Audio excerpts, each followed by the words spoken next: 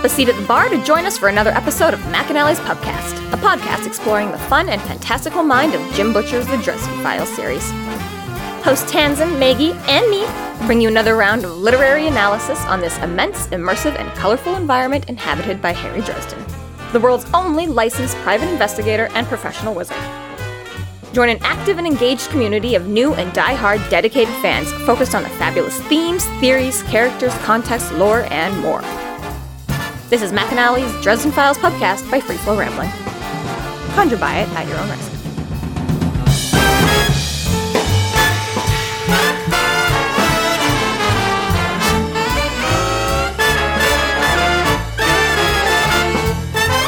Welcome to the McAnally's Pubcast, brought to you by Free Flow Rambling. This is episode 12.10, Revolutionary Boink, Czar, where we are covering the novel Blood Rites. My name is Tanzan, and I'm joined by Maggie. Hello, hello. And Jess. There was a boy. A very strange, enchanted boy. Moulin Rouge. Yeah. Oh, I know that one. Yeah. Best movie ever. Chapter 13. Dresden contacts Murphy, and she provides some background history on Arturo. An assailant attacks Harry with a poisoned blowgun dart.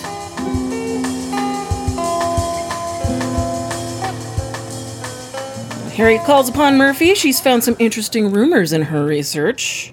Arturo is from a big family money, or from big family money. That sounds weird. Money? Big family, big money? Yeah. that landed on hard times and debt, so he left Greece to avoid the debt and ended up being a success in pornography and investments. Go figure, hey? Dude's worth $4 million. Yeah, not bad. That's not bad at all. That's not terrible. I don't know what your average... I mean, aside from... Not Larry Fowler. Larry... King? No, not Larry King either. What the hell was... Hugh Hefner and Larry Flint. That was the other, major... porn mag star guy, I think, wasn't it? Was Larry Flint.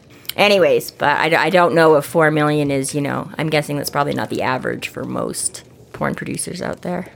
I don't know, maybe. I don't know. I mean, it seems like a pretty lucrative industry. It does, but there's also a lot. I don't know. I was going to say maybe that's why we've got this porn syndicate trying to buy them all up, because it's like there's too many people out there, it's spread around too much. Just need to bring them all in and just make all the money in one place. We also find out that Genosa only has 36 hours to complete the film, or he loses the studio entirely. See, I'm thinking Genosa must be clean, because the fact that he left Harry to just snoop around his office and wasn't like, hey, what are you doing? Let's go, man. Why are you in my office? Let's go. Don't look around here. He doesn't even ask or anything like that, 'cause that's the thing. And I'm like, I get part of it, fine, under the cover that obviously Harry is here to, Genosa knows he's here to do more and whatever, so he's going to give him, more access. But I was like, again, I'm like, if you really were just, first day production assistant and you only got the job not because you're the least bit qualified, but because it's, a friend of a friend, and then they're like, okay, let's go to this, I'm like, okay, yeah, he asked you up to his office because he wanted to talk to you, but then they're all like, hey, let's go down to set, and you're like, I'm just going to stay, and, not even hey, I really need to make a phone call, do you mind if you know what I mean? I'm like, I can imagine doing that to, my boss on the first day, be like, yeah, you guys go, I'm just going to hang out in your office and use your phone. Harry's not too concerned about keeping his identity. He's not. Whatever. I'm not getting fired, okay? Well, and that's just it, right? Is he's not. And again, obviously, Arturo's like, yes, I need you to investigate and do, so of course I'm going to make allowances. But it's just kind of funny that I'm like, even just from that point of view, he just doesn't, he's not like, hey, Arturo, can I use your office? He just automatically assumes, I'm like, hey, you paid me to be here. I'm just going to do what I want while I'm here, and you're just going to deal with it, Pretty much. Pretty much. But yeah, and then not only that, but just let me just go through the drawers while I'm here. Let me see what I can find out. I don't need to have a conversation. Look at this scrapbook. Right? I don't need to ask you about you, Arturo. I'm like, that's fine. I'll just find out for myself what I need to know about my That's what I'm saying, though. It wasn't like, yeah. Laura, please stay with Dresden and help him, make it to the production room, or he needs her on set, so it's I'll wait for you, no problem. But he was just like, yeah, sure, office is yours, bye. Yeah, exactly, right? Just whatever. So yes, I guess Genosa is as genuine as he appears. He's just so proud. He leaves the magazines like, oh, did I leave that out on the desk? You weren't supposed to go through those. I think that's part of why I like Genosa. Revolutionary? Oh, well. How random that he was on Oprah. I know, right? Because Oprah is all about the porn industry, I'm sure. Right? Well, I'm sure if you've got a revolutionary that... Well, I was going to say, we already know Larry Fowler books anyone, but Oprah is very impressive. But it's Larry Fowler's Larry King. Oh, shit. Yeah, that was why I made a note for myself not to be confused with Fowler. Yes. I fully was confused by that. Because Fowler would definitely be all for it. Yeah, that'd be a dime. But like Genosa's too good for that. It's like Genosa's like, no, I don't do just the cheap hack kind of. And then I think that's the thing too. Like it's funny jokingly, but you know, it's like the fact that I'm like he doesn't have a brag book. Like you know, it's like he's not narcissistic like that. And I can only assume from what I've heard and seen and what is depicted, you know, that a lot of producers are very narcissistic to be good. And I can only imagine in like porn and stuff like that, right? You know, but again, it's like he's not all about that, right? He's all about, oh, like my people are getting hurt. I just want to make this movie. And, you know, I just, you know, like considering the profession in the industry, you know, small he's business owner versus big business owner. Exactly, right? Like so much more down to earth and just like, oh, I just want to, you know, make my little film and go on. Not anything to do with the fact that I'm like, like, yeah, baby, let's go. You know? I love some of the word choices that are like used so it doesn't sound trashy. Like, he avoids gynecological close-ups. Well, and again, and this is so very much Harry, too, right? Like, he even specifically says it here talking to Murphy. He's like, she's probably my best friend, but I'm like, I can't actually say that word to her, right? Girl. She's a girl. And then, yeah, so it just makes it all the better when Murphy goes on and picks just about every word ever known. Or even though, sorry, the cue when he says, yeah, revolutionary bonks. And she's like, how do you even become that? He's like, practice, practice, practice. Just like, shut up. But I do have to kind of wonder a little bit here. So again, he doesn't focus on the gynecological shots, and he thinks that sex is natural. Which I have to admit, I went the same place Murphy did when I heard it. Do you know that one, Jess? No. You don't know George Michael? No. Sex is natural. Sex is good. And everybody does it, but everybody should. No. Something, blah, blah, blah. And sex is best when it's one on one. Oh, that cleared it up. That one, yeah. Yeah, yeah. Oh, I've definitely heard that before. Yes, that one. I thought Tanzan would have been busting out a few bars for us. I'm not sure I know that. Like, remember that one off the top of my head, which is not coming to me. Oh. It's one of the few, because again, that wasn't really family-approved music in my household growing up. Is that what that reference is? It's George Michael lyrics? Yeah. Well, I missed that. I see that now. That's why you're not busting out the... That's why we're looking confused at you. What? Yeah. I Want Your Sex. That's what it's called. Oh, maybe I have then. So anyways, so he goes on about the whole thing, but I'm like, which is good, which is great, which is wonderful, but I'm like, you're not really representing that in this particular... And maybe it's just this particular film, you know? You'd have to look at his whole body of work. I was like, everybody on this set is gorgeous. You know, he's like, he doesn't pick just the gorgeous dancer, whatever, right? They're not surgically altered. They're not surgically altered, but, he, you know, again, he says or whatever, right? That it's like... variety of cast people of a lot of different ages instead of using only 21-year-old dancers and blah blah blah, right? I was like, it just so happens though, like, I mean, maybe not the exceptional, I mean, again, they're not all Lara's level, but I'm like, again, well, still has to sell. She's not going to pick somebody fugly. No, or with a scar on their face.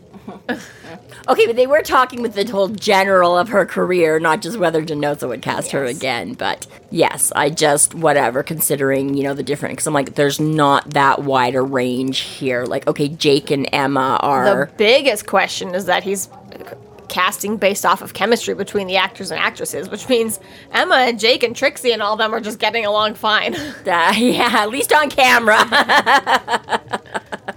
Because, yeah, it doesn't sound like Trixie would get along with anybody, but yes. And you guys made a mention that, like, Murphy drops all of the different terms for boobs.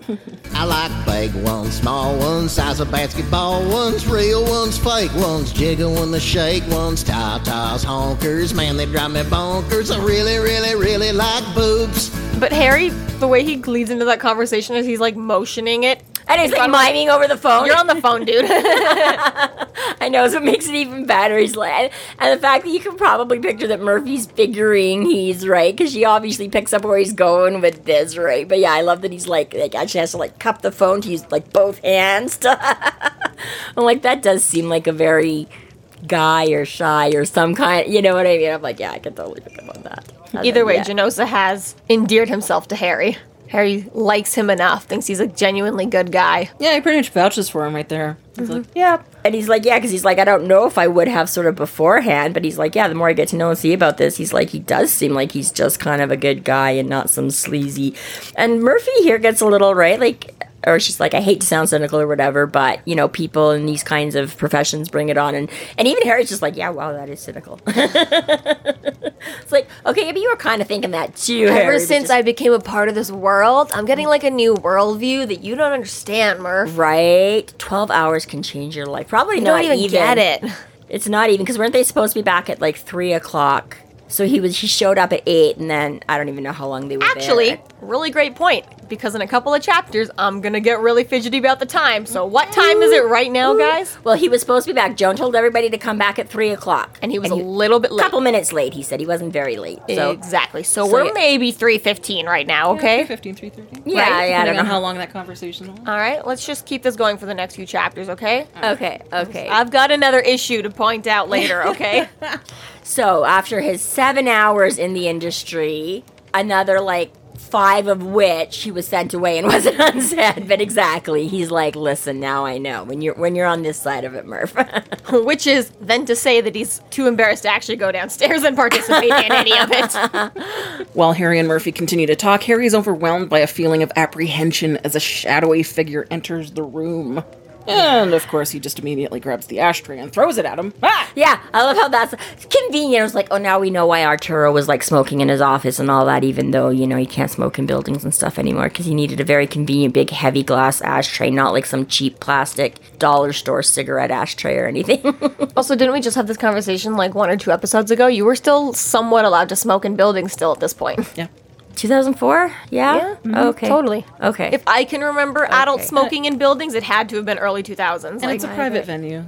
Yeah, well, yeah, I He owns the studio, really. suppose, but... Yeah. Except nobody's, like, leasing this studio, isn't he, until... Anyways, Well, it doesn't matter. regardless, Who's gonna it doesn't call him matter. out here? It's a It does- warehouse, like... It's yes, fine. Clearly, regardless of whether he should or shouldn't be. But. well stationed enough here to bring all of his magazines from people. His scrapbook. Okay, I was like, what? Yeah, okay. I guess he's entrenched enough in his office that he's got personal belongings there. I see what you're saying. Anyways, yes, regardless of all that, but yes, he grabs a big, heavy glass ashtray. And I like how they like turn out like all the lights in the hall and everything like that, and then just like appear in the doorway and like... I love he's just straight off of instinct, like, doesn't even think about it, just chucks this thing. There's moments when, like, yeah, the only thing I can picture is just complete cartoons. Like, It's Mandy and the AED machine all over again. I really hope he doesn't suffer from any paranoia, because, like, those poor people around him that he just hits with random things. Right? oh, we already know he does suffer from paranoia.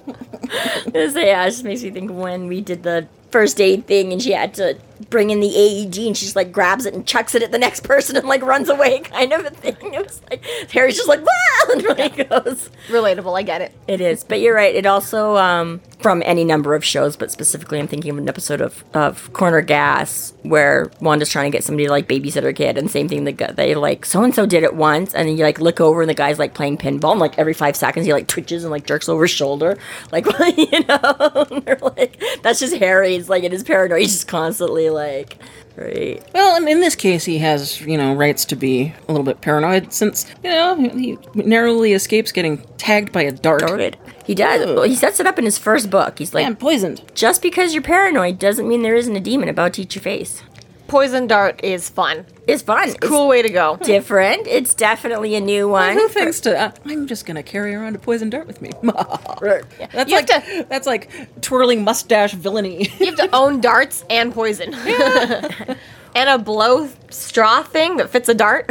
The blowgun? Is it called a blowgun? It is called a blowgun. Great. That's definitely what I said. Straw is less intimidating. Not if you're a turtle.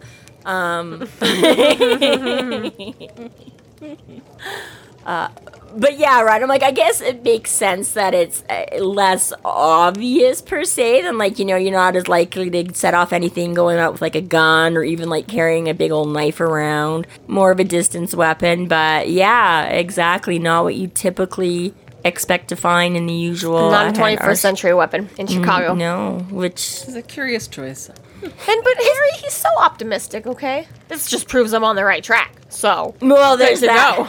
I was gonna say, especially against Harry or whatever. What was it? Was that comment? Oh, you just said 21st century or whatever. Whatever that last comment was. That 21st century Chicago. No, yeah. But I was like, actually, that is kind of an interesting because again, if you know anything about Harry, which we don't know if they know what and who he is, it's not gonna fuck up like a gun might. So I guess there could be logic in using a weapon like that.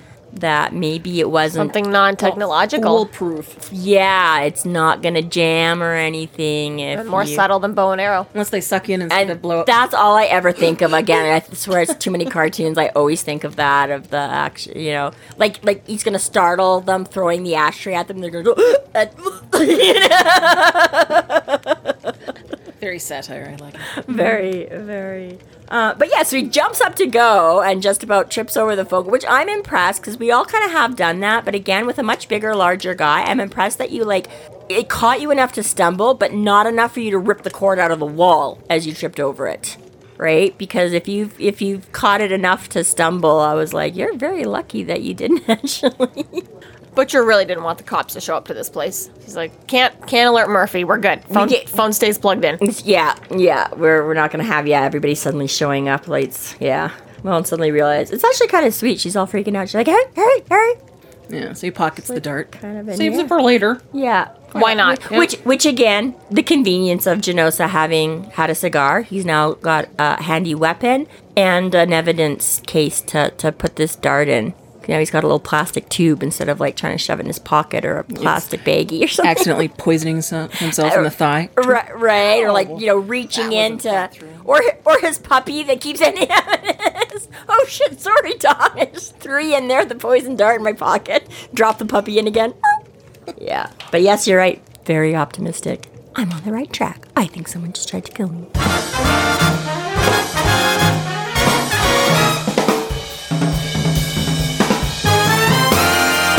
Thank you to our Patreon subscribers for your generous support. It's people like you who help us to do what we do. If you're not yet a Patreon subscriber, sign up today and get a fuck ton of bonus content, kick-ass merch, behind-the-scenes outtakes, and more. Sign up today at www.patreon.com/freeflowrambling.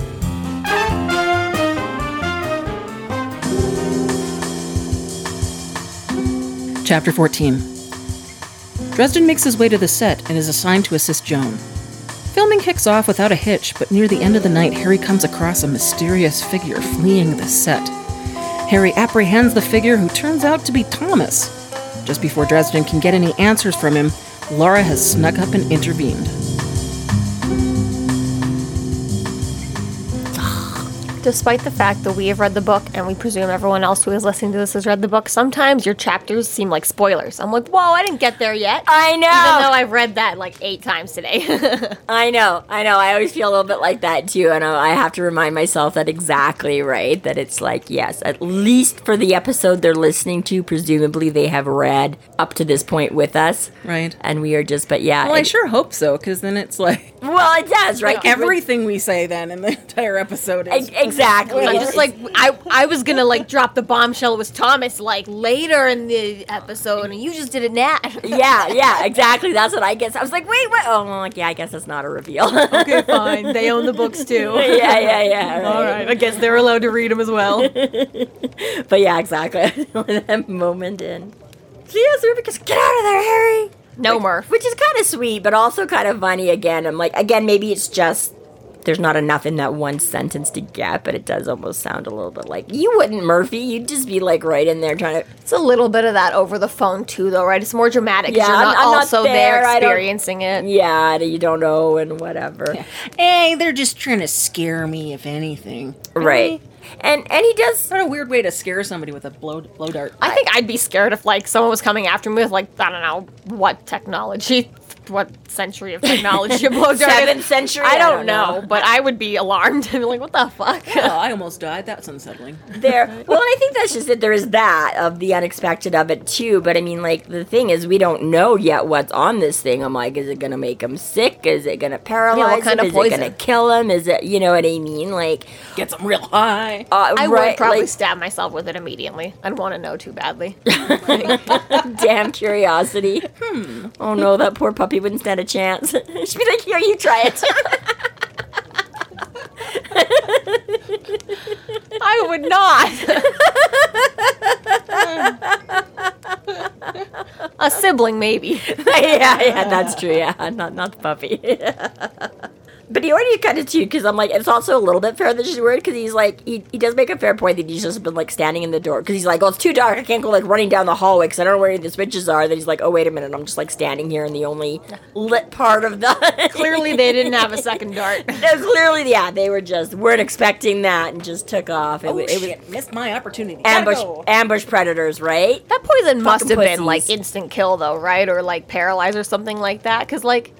Presumably something to like a little bit of salmonella on the end of a dart is not going to do anything immediately. No, and I mean, again, who knows how, I mean, whether instantaneous immediately or within a few hours immediately, like, again, but yeah, that's the thing. It was like something that whenever it kicked in, you would think is, either... It's actually the third eye drug that Victor Sells had. Right. I've been really waiting for that crazy to come back, honestly. Right, maybe some of there that. should just still be some kicking around somewhere. Yeah, but that's the thing. I'm like, Give are you the just trying to, regular like, folks a third incapacitate him for, like, past the deadline? Or, are they completely trying to take him out of the picture and bye-bye Harry, right? But yeah, Who's to say? that would be kind of... I wonder how that would affect, actually, the wizards. Because I don't know that Cell sampled much of his product. Like, he was making it, and he was just going loopy on his own because he was all whacked out. But since what it is Harry has access to the third eye, and Cells was just finding But a Harry way... can choose to turn it off. The drug, you have to wait for it to wear out. I guess still maybe make in you go a that little sense, bit I guess crazy. maybe in that sense is that he still Forced wouldn't to have look at everything. control over it that way. Because so I was going to say, I was like, how do you? Just But you're because right. Harry can do the third eye, he can turn it off immediately. Yeah, you're right. I guess that's where the drug would also inhibit him from being able to. Yeah, so fair enough. Okay, yeah, that's how it would. Harry continues to look through Arturo's scrapbook and finds a picture of his first ex-Madge, a mystery woman named Raven Velvet, whom Harry figures is the second ex, Lucille, and Trixie, with a rather unfriendly inscription on it. What? You don't put that to all your friends you stayed exes, or all your exes you stayed friends with? Rotten hell, you pig. I should start doing that, though. Maybe that'd keep them from coming back around. Get rid of those fuckers. Jesus. The description of Lucille here, because he's like, soft and pretty, blah, blah, blah, blah. He's like, at first I thought her features were really quite sweet, almost kind, but her expression was an unsmiling, haughty stare at the camera. And I'm like, I don't know if I'm looking at the picture, because that's all you're going by, is like, you're just instantly getting that haughty stare. I'm like, but you kind of assess the features, but you know what I mean? Like, I'm like, if you saw them in the room and be like, oh, they look really pretty, and then they turn around and they're giving you like that haughty stare, then you can be like, not really, right? But I'm like, considering that it just is what in a photograph, that's harder to...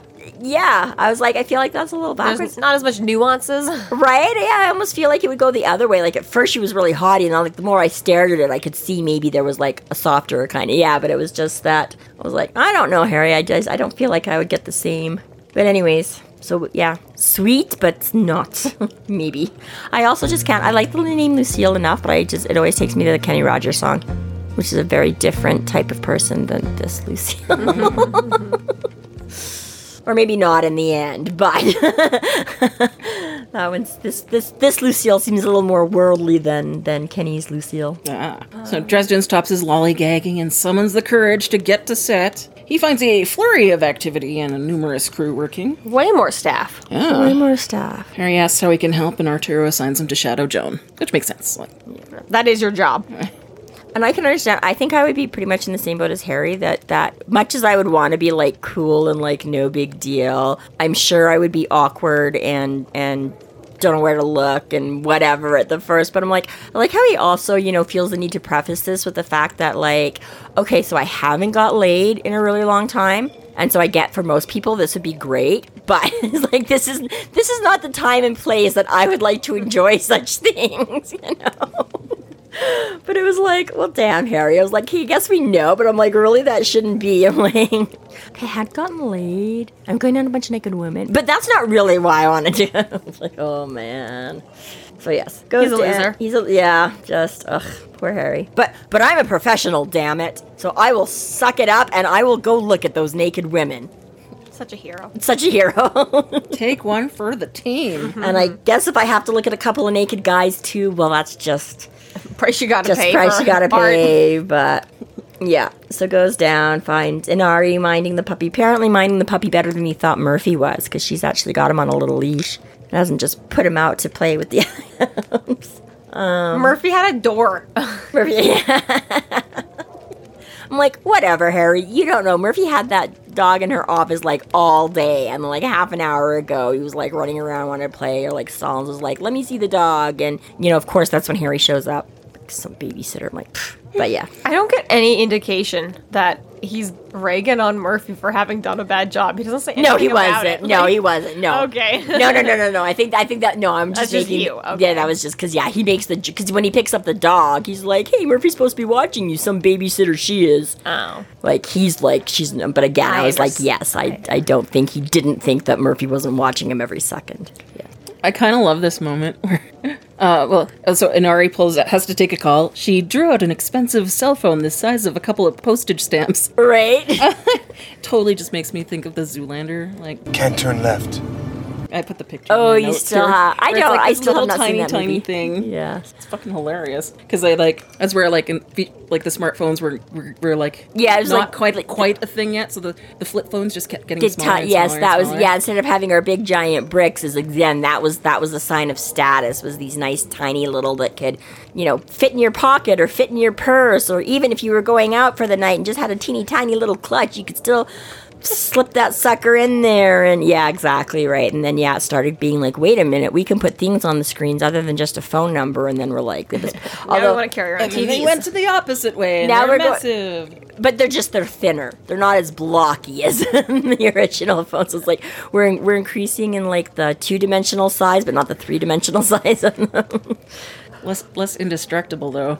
Yeah. Those Nokia brick phones were the best. Right. You could murder a man with those better than a dart gun. I will see your glass ashtray and raise you a cell phone. I bet those would have stood up to Harry even. The Nokias? Yeah, just that particular model. Maybe. They'd been like, screw you, wizard. Those things basically were like camp radios. Yeah.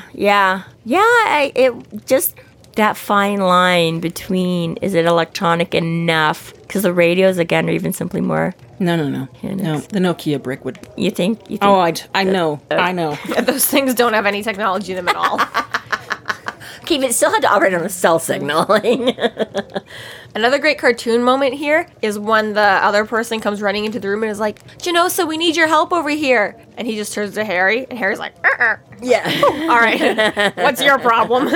This is regular shit. You're fine. I just love the image of like, no matter what decision, anything that needs to happen, do we go left, do we go right, do we go pause, Is this stop, it? go? Is And this the it? whole room just turns to look at Harry, and he's just like,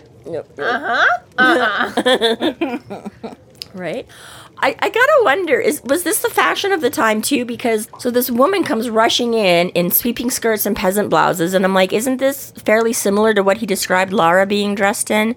I'm like, why is everybody in big like sweeping skirts and peasant I blouses? mean, that does seem very 90s to me, just 90s constant. grunge almost, right? But again, would that be not like grunge, but- Lara's height of fashion? You'd think she would be all. She's in a new fashion every time she gets dressed. She's lived through a billion of them. I guess maybe, but I don't know. Maybe that was just the vibe Butcher. This was one in. doesn't even have a It's like name. people on porn sets are just gonna. this is your comfy clothes before you go, and We're gonna call her Harriet. because she's harried. Hey, you might not be single for long, Harry. We've got this lovely woman named Harriet. Wouldn't you just make the cutest couple? Harry and Harriet. But yes, gets all paranoid, and he's like, oh god. And he's like, no, it's fine. And then Joan's like, oh, this is gonna be a Trixie thing. And we're like, oh. Always a tricksy thing. Always a Trixie. But like, oh, you're supposed to be on set in 5 minutes? Oh. Time for a crisis. Time for, yeah, exactly. So, Back to investigating, Harry. You would think that there was behavioral clauses in the contracts, but again, we also know how good Genosa Arturo is with contracts. It's like, oh, Should have put that in there.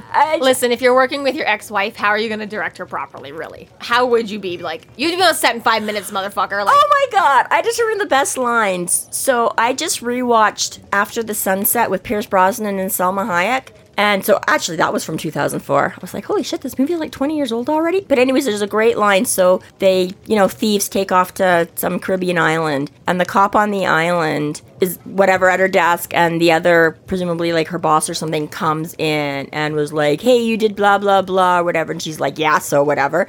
And he's like, you're going to stay after and we're going to talk about your attitude. And she's like, you were well aware of my attitude when we got married and well aware of it when we got divorced. She's like, I don't think you're going to learn anything new about it now. I was like, damn. Good point. But it was, yeah. you see? So yeah, I feel like this is he's like, what are you going to do with but I guess we can't call her Harriet because actually her name is Marion. Oh, right. Curses, she does. She has a name. She does have a name. But yes, Trixie's gonna leave, so okay, Arturo's gotta go talk her off a ledge again. So... Surprise, surprise. Yeah. So I find the way Butcher writes Joan's reactions to just seem bigger to me than what's warranted. She is way over animated about it all. Okay, thank you. It's not just me. No, she's weird. Yeah, because again, he's like prima donna and blah, blah, blah. And she's like, she throws her head back and laughs. And I'm like, okay, that's like a chuckle worthy. Like it was humorous. But to me, throw your head back and laugh. Unreliable narrator. Harry's like, I'm so funny. She threw her head back and laughed. Except he's not like with everybody, sure. But this is the first time. Usually he's he like... said it to Inari as well. Okay, but Inari's also 19, and I could see her being a little bit more like, about, but I'm like, Joan's like 40 and stuff like that. Like, again, I'm like, I certainly find Harry amusing, but it was like same thing when he first walked in, his midget haircut comment, and she's like, laugh, laugh, laugh, and then, here she's like, throwback, and I'm like, these are things, I'm like, I don't know if you just... She's suspicious. Right? You just don't want to say chuckle anymore, or is it just Joan is just particularly like... Because overall, this down-to-earth doesn't seem like the type of person that would be like, oh, about everything. So, okay, I'm glad it's not just me. She has a crush on Harry, okay? Maybe that's what it is. Yeah, it's just a little bit. Easily amused, yeah. I don't know. She's weird, though. She's got to be, otherwise she'd be too bitter to do anything else. That's maybe fair as well. But she goes right into insulting Arturo again, right? He's like, well, Arturo's a nice man. Hey, how long have you known him? And she's like, boy. He's a boy. He's a nice boy.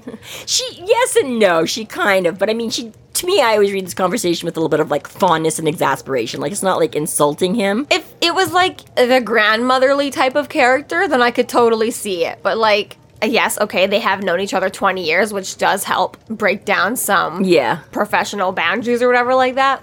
I still find it to be, you just met Harry yesterday, and you're taking every opportunity to insult whoever the hell he wants to talk about. Like, that's true. There's no loyalty with her at all. None. She kind of lacks that professionalism. I kind of disagree a little bit. I don't read it the same way. So I will say Trixie, absolutely. But she friggin' hates Trixie. And I admit, I think we've all been there when you finally have that one coworker. Trixie is an exception I'm willing to allow, but it doesn't end at Trixie. It doesn't end at Trixie. But I see, and that's what I'm saying is I don't read this the same way. I didn't read this as picking on him the same way that you seem to. I seem to take it as a little bit more like fondness and that, like, oh, he's not a nice man, he's a nice boy, and he loves too easily, and he wears his heart on his sleeve, and it's just people take advantage of him because he's just too nice, as opposed to being like dissing on him for it. She talks to him like she's like, yeah, you're a detective. I 100% know that you're a detective. Well, it's kind of like, in terms of writing mechanics, is just an easy way to get the information and paint sort of a description, and I was gonna say that by way using the one character to like blab. Well, yes, that's true. There's that way of, yes, give it one person that kind of fills that role. And again, also, yeah, Dresden doesn't have time to finesse things and really, get to know people. It's like everybody has to tell me everything doesn't have time or ability. Everybody's got to tell me on the first day because there's going to be a day two. So, it's not like, oh, wait till the new guy, see if he fits in, right? But what's really funny is like at the beginning of every book, every time there's like a big conundrum, if Harry just keeps walking into the place, rolling up his sleeve, he's like, all right, I got 12 hours for this shit. Let's just do it right now. Okay? Yeah, right. That's all I'm dedicating to this. What's your problem? What's your problem? What's your problem? Okay, now everyone try and kill me. Maybe there's this deleted, edited out scene where like Harry actually like casts a spell on himself that causes everybody to just spill the beans at him. Oh, okay, that would make more sense, because I was going to say, too, I was like, what we know of Harry, even how he kind of describes himself, like, people, well, except that everybody that hates him, but, you know, the people that like him, but I'm like, he's not exactly the type of guy that I immediately picture as people are going to open up and chat to you. You know what I mean? I'm like, you're very tall. Scary. Kind of, right? He's very tall, which can be very intimidating. He's like, he always describes his looks as kind of scares angular. The details out of people.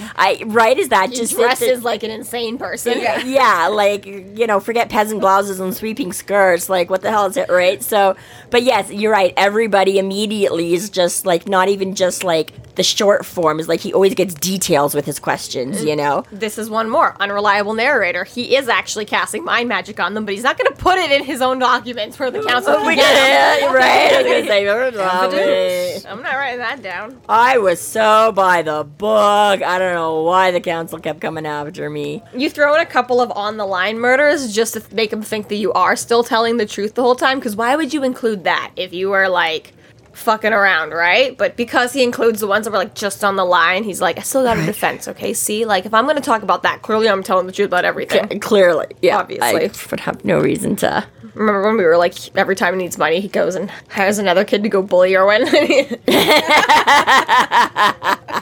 He's so primed to be the perfect villain because everyone just tells him his secrets right away. Right? Although, really, in all this technological hoo-ha, really, Harry should just go stand beside an ATM every now and again. Yeah. Everybody knows when those things malfunction, they just spit money out.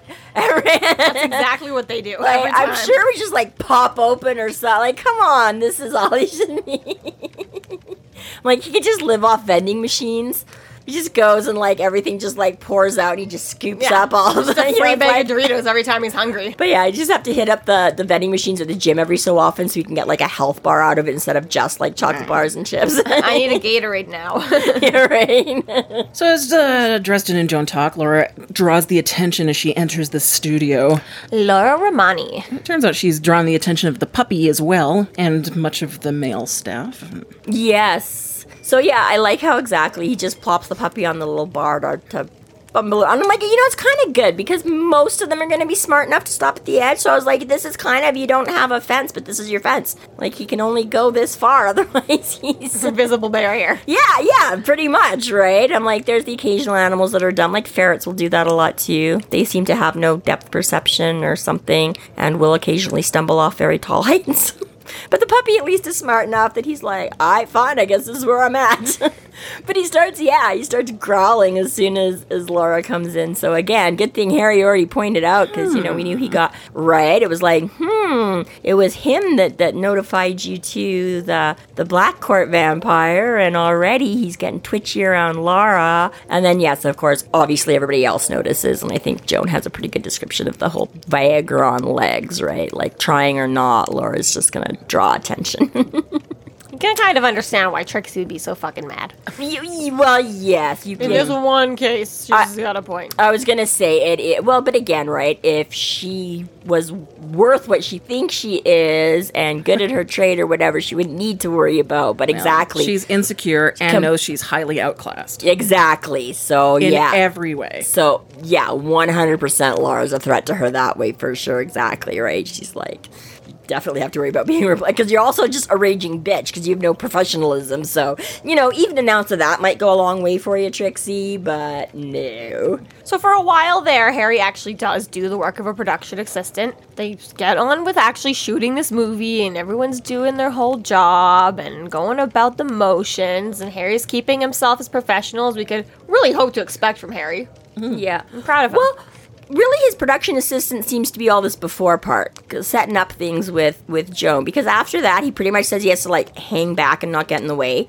And then he almost, like, fizzles out a monitor. So he's like, well, I can't go stand over by the equipment. I don't want to stand too close to the actors. I can't. He also realizes how awkward filming is for porn, because it's not just, like, one continuous scene. It's like, and stop, and relight, and move, and awkward, and awkward. Do you kind of like this little background thing? Not as sexy as one would think. Yeah. He's like, it really is, like you say, when you get down to the mechanics and the intricacies of it.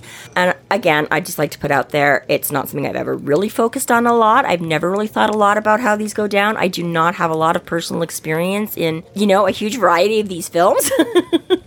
But it's, things that you don't really stop and think about of exactly, like whatever it looks like on the thing is not necessarily that like you say. Especially if it's going to be tasteful and higher quality. Yeah, exactly. If it's just some amateur whatever, you're going to get the... Doesn't matter what's on the screen. There is movie magic at play. Yeah. I'm like, even his comment about, he's like, and touch up on the makeup, and he's like, it is not just their faces, you wouldn't believe. And I'm like, yeah, you never think about that. And you're like, that's got to be really awkward when you're kissing and licking and touch. You're like, ew, are you getting like a mouthful of like, foundation off somewhere that like, yeah. So I did kind of appreciate that sort of realistic behind the scenes, whatever that would be on that of exactly like, yeah, you might all think this is a dream job, and it kind of makes sense when Jake says that too, about why maybe it's not as perfect as one would think. So, here in the book,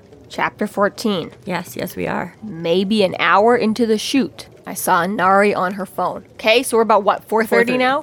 Okay. Yeah. All right. As earliest as 4:15. Okay. Oh. Yep. Oof. Yep. Mm-hmm. Yeah. We're happy with that?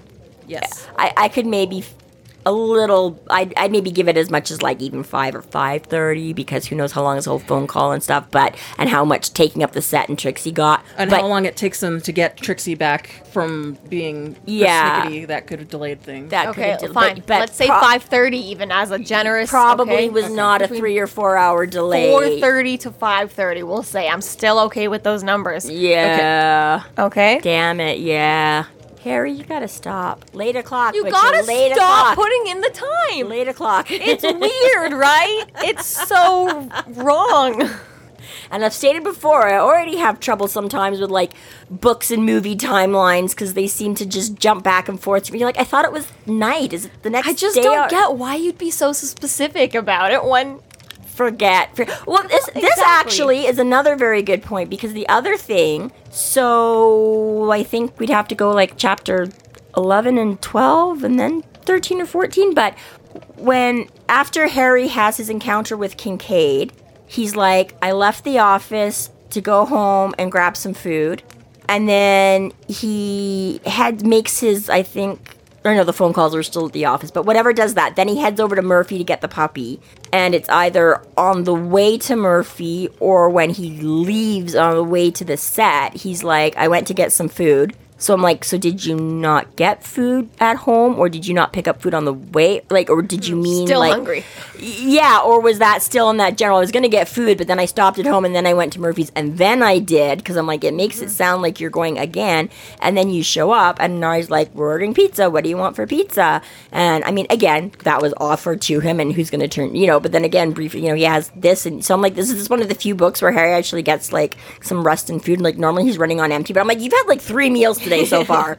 And according to the timeline, it's been 1 hour. It's been like 3 or 4 hours since you consumed those meals, because it was, so, right? I'm like, one of those things where I'm like, I can easily see as the writer, you sort of, right, you're like, oh, I'm going to have him go get some food, or it seems a logical thing, he's been out and about, people are going to stop and grab lunch, right? And Harry's not running for his life at this moment. But again, you think in the editing and things like this, this is when the continuity people would be like, I mean, you just like 3 times had him going for food. Like, yeah. Did Harry actually go get food 3 times? Or, because most books, like we say, he doesn't eat it all. So, but yeah. Gets it while he can.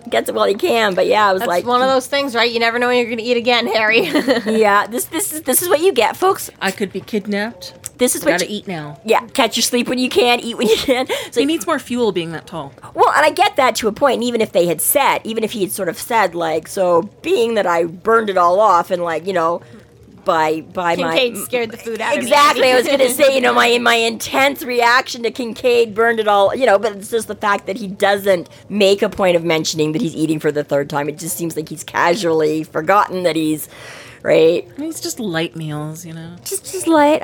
The vegetarian pizza wasn't that filling, so... Well, and granted, maybe not, but, Really, he's just Slim Jim is all he grabbed? So, whether or not it's 4:30 to 5:30 here, Harry happens to overhear that Anari has a crush on Bobby. Maybe she's confiding in her dad, which is weird. Not the person I choose to confide in a crush. Well, I guess it's not. He's an involved parent, though. He's an involved parent. She's not really confiding because she's like, yes, he's so obviously. So we don't know for sure if she's the one, or it could have been like one of her siblings has been like, ooh, and now he's got a crush, and now he knows about it, right? Still, but though. he's teasing her about it. But that's what's the interesting thing is that she's like, dude, you're supposed to be chasing them off with it. Like, what? We don't know what Papa Ray said, but obviously he's not doing the stereotypical you can't date until you're like 60, you know? He's obviously making some comment about her hooking up, and she's like, Dad, you can't say that. Like, you know? We do know, right? We do know. Yes, Papa, yeah, I was going to say, wait a second, we do know that it is your dad. But yeah, we don't know quite what's going on. Oh, yes, but he gets an opportunity once again to listen. And Bobby's like still so enthralled in his like sullen antics that like sitting next to Laura, and he's like doesn't give a fuck. Yeah, I think that's the thing. He's like, he's literally just like sulk in the corner. Bobby the sullen is like, yeah, exactly. He's still moping over in his. And I'm like, I get, but I was like, well, now you've even got your cute little girlfriend like running around on set. You would think he'd, although I guess, again, same thing in this particular instance. I suppose that would not necessarily be more comforting. It's not like showing up at the office and knowing you're going to get to talk to your girlfriend. You're like, great, she's going to watch me have sex with a bunch of people for the next. So yeah. Also, we don't know that they're dating. It'll just be a crush. We don't. That's true too. One-sided crush. That's true too. Yes. Mm-hmm. Yeah. We don't know more than that. But so they continue to film without any major incident, and nearing the last scene, Harry notices a shadowy figure run for the exit, and of course immediately runs after them outside. Sometimes, a bit before midnight, the puppy was asleep in a bed I'd made of him out of my duster. So they've been filming for like 5 hours? 6, 7 hours. 5, 6, 7 hours. 8. Yeah. 4 to midnight is 8, and 5 to, so yeah, so somewhere in there. So, and they've got more than one couple performing. Mm-hmm. So yeah, going into a long day, different scenes, which makes sense if they only have 36 hours. Like, and I was gonna say, it does make sense. Yeah, and exactly, they were hoping to start at 8 o'clock and then hopefully maybe be done at like 8 or 9 o'clock that night. Yeah, but since they lost that hours. Chunk of time in the middle, now then and they didn't get a whole lot done before anything happened this morning. So yeah, I guess. Now it's definitely, this is where it also like actually runs to the norm of, you know, because you always hear about that shoots are like 12 or 14 hours or something, you know, where like apparently the movie has like, yeah, we had the same problem. We're like, there's really a lot less going on. Like, there's not as much change of scenery. There's not as much location. There's not as much... Well, they were pushed back. You know, plot. But apparently and this doesn't sound like a union house, really. Right? You know, so I'm like, despite the fact that you're not having a complicated plot and moving, like, halfway around the world, but it still takes us, if like, Giselle 15 hours had kept it together this morning, okay, they might have ended up a little sooner. Dare you let your neck split open. But point being is it still would have been, like, a full day. Like, again, with the time crunch and everything. It's waste our time with this deafness. Yeah. But it's near deafness. Unprofessional. Selfish. But it kind of gives you a little bit more sympathy for, like, Bobby and stuff like that. Because I'm like, I guess in general, when that would be a long time to perform in any, yeah.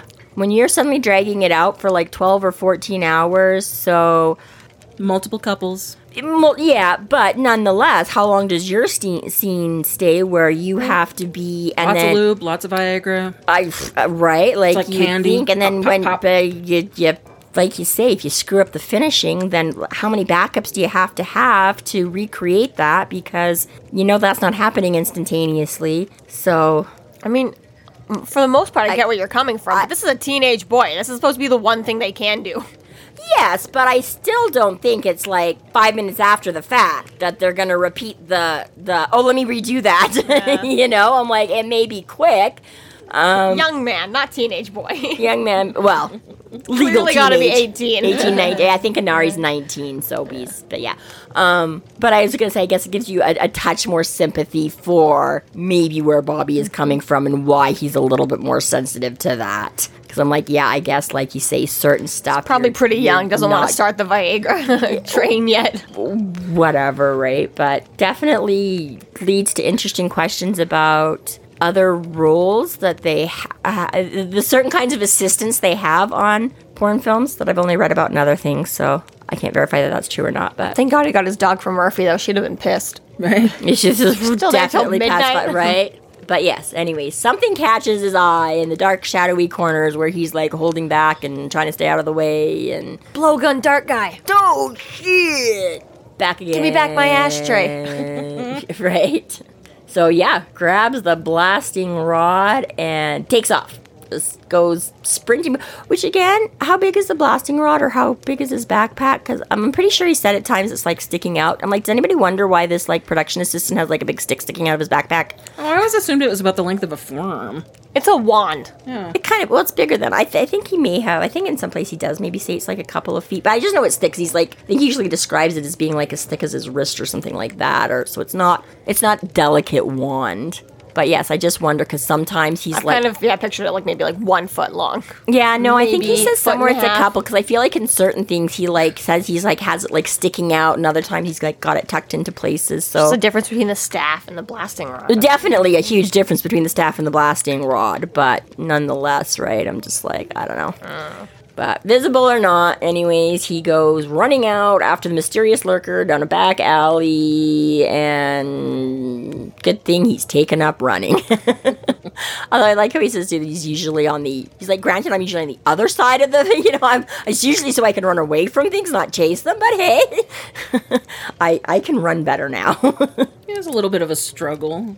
Manages to gain on him though. Manages, yeah. Yeah, well, luckily, you get to the whole fence thing. Melts so it a bit. Somebody's got to, stop and jump up a fence. It gives you that second to... And he's nasty, too. Like what was this? Blast whips him? Like, yeah. what would you call that? Well, I think he just trips him with it, right? Because it's the actual... Rod whips? Rod Dirty. whip. Oh, very. It's part and parcel for the... Keeping with the theme. Just, yeah, right, yeah. What more appropriate could you have than for him to grab his blasting rod? Also, this person might potentially be hurting women, so that's like the secret magic word for Harry to get his ass in gear. That is, yes. Yeah. Right. So oh no, he doesn't. He kicks him. That's right. I was thinking he tripped him with the blasting rod, but he doesn't. He manages to kick him. And that's what fouls him up kick first. Yeah. Kicks, then melts the fence as he tries to get Yeah. over the fence, and he falls down, and then he smacks him with the thing. It just sounds brutal, right? So I understand. I'd be like still trying to get away too, right? For all he's worth. Until you literally have molten fence, and then he's like, okay. And then he's like, I'm gonna just drop back down here now. Never mind. I was like, okay, yeah. He's like, whatever you can grab, you can pull at me, you might, but I'm like, okay, that. Well, the best part is when he realizes it's Thomas, he still doesn't let up. He's just like, smack, punch you in the face, you little ass. Well, and he promised it to him. But yeah, exactly, just the way he writes it, where he's like, I just laid about him, about the head and neck with my blasting. I'm like, damn, ow. But yeah, exactly. And he's like, okay, it's me, right? So yeah, he backs off. He's like, geez, Harry, I'm sorry. And then whack, pop, right, like you say. And there's a part of you that is like, holy shit. And part of me is like, no, but wait. He absolutely positively said at the end of that, at Arturo's office or whatever, after meeting Lara, and he's like, next time I see Thomas, I'm going to have to punch him in the nose. I guess, yeah. Yeah, so I was like, oh, Promises kept. wait, yeah. I was like, okay, I'm Way maybe... to follow through. Yeah, I was like, all right, fair. This is probably why you didn't, like, let up when you found out. And you're like, wait, you fucker. I'm like, no, I actually have a good excuse now. But yeah, I like how that's what startles him more than anything. Dresden begins to accuse Thomas of using him and knowing more than he's letting on, but before he can get any answers, Lara ambushes him with a gun from behind. He does the whole, like, oh, here, and he's like, shut up. He's like, I went all quiet, because that's, like, scarier. And then he's like, all like, yeah, there's more. He's like, you put me in mortal peril at least 1.5 times already. So I'm assuming, would the one time be when the curse came through the first time, because he may have gotten, like, electrocuted, or since they didn't know more about the stink eye, what is it called? Evil eye. That he might have been taken down with that. So it's like, is that the first time? And then is the half time this, like, almost with the blow dart? Like, what exactly is constituting this 1.5 times of peril? Which is the one and which is the half? I'd almost say the blow dart is one, because that was aimed for him. Maybe. So half being that it could have been collateral damage. And, but when you're mad, so you just, like, pile everything on him. He's also counting the Kincaid incident, even though technically he wasn't going to die there. Yeah, I don't know. My life was threatened then, too, I'm like, so fuck you. It's cute. I like it, but I was just like, I just kind of like, he's like, he's like, Just at least randomly 1.5. picking numbers out of the air. Right, like, exactly. Is it just in terms of... I'm too pissed to think, so I'm just going to shout a number at you. 37 times a day, you idiot. What the hell? Right, and saying. And again, for me, that's usually the way I go. I always go for the huge overstatement, and... I imagine it is a very white court thing, and Thomas has graciously set up this brand new job for Harry to go and be an extra on a porn set. And, I hear you haven't been with Susan in a couple of months. I'm going to do you this favor. I think that's the ulterior motive, is it? I'll just... Easy pickings, Harry. I'm just doing you a favor. Come on, what's the problem? Yeah, good point. Yeah, I sort of hadn't thought about the favor bit that way. Yes. But yes, yeah, just want give me one good reason I shouldn't blast your lying mouth off. Laura Romani. I'll give you 2. Click, click. This concludes our episode 12.10, Revolutionary Boink Czar. Thank you for listening. You can find us online at freeflowrambling.com and McAnallys.ca. There we have links to our other podcasts, social media, and other fun tidbits. Please subscribe if you like what you're hearing, and please consider supporting us through Patreon to keep the magic alive and to see more content. We are Free Flow Rambling. Conjure by it at your own risk.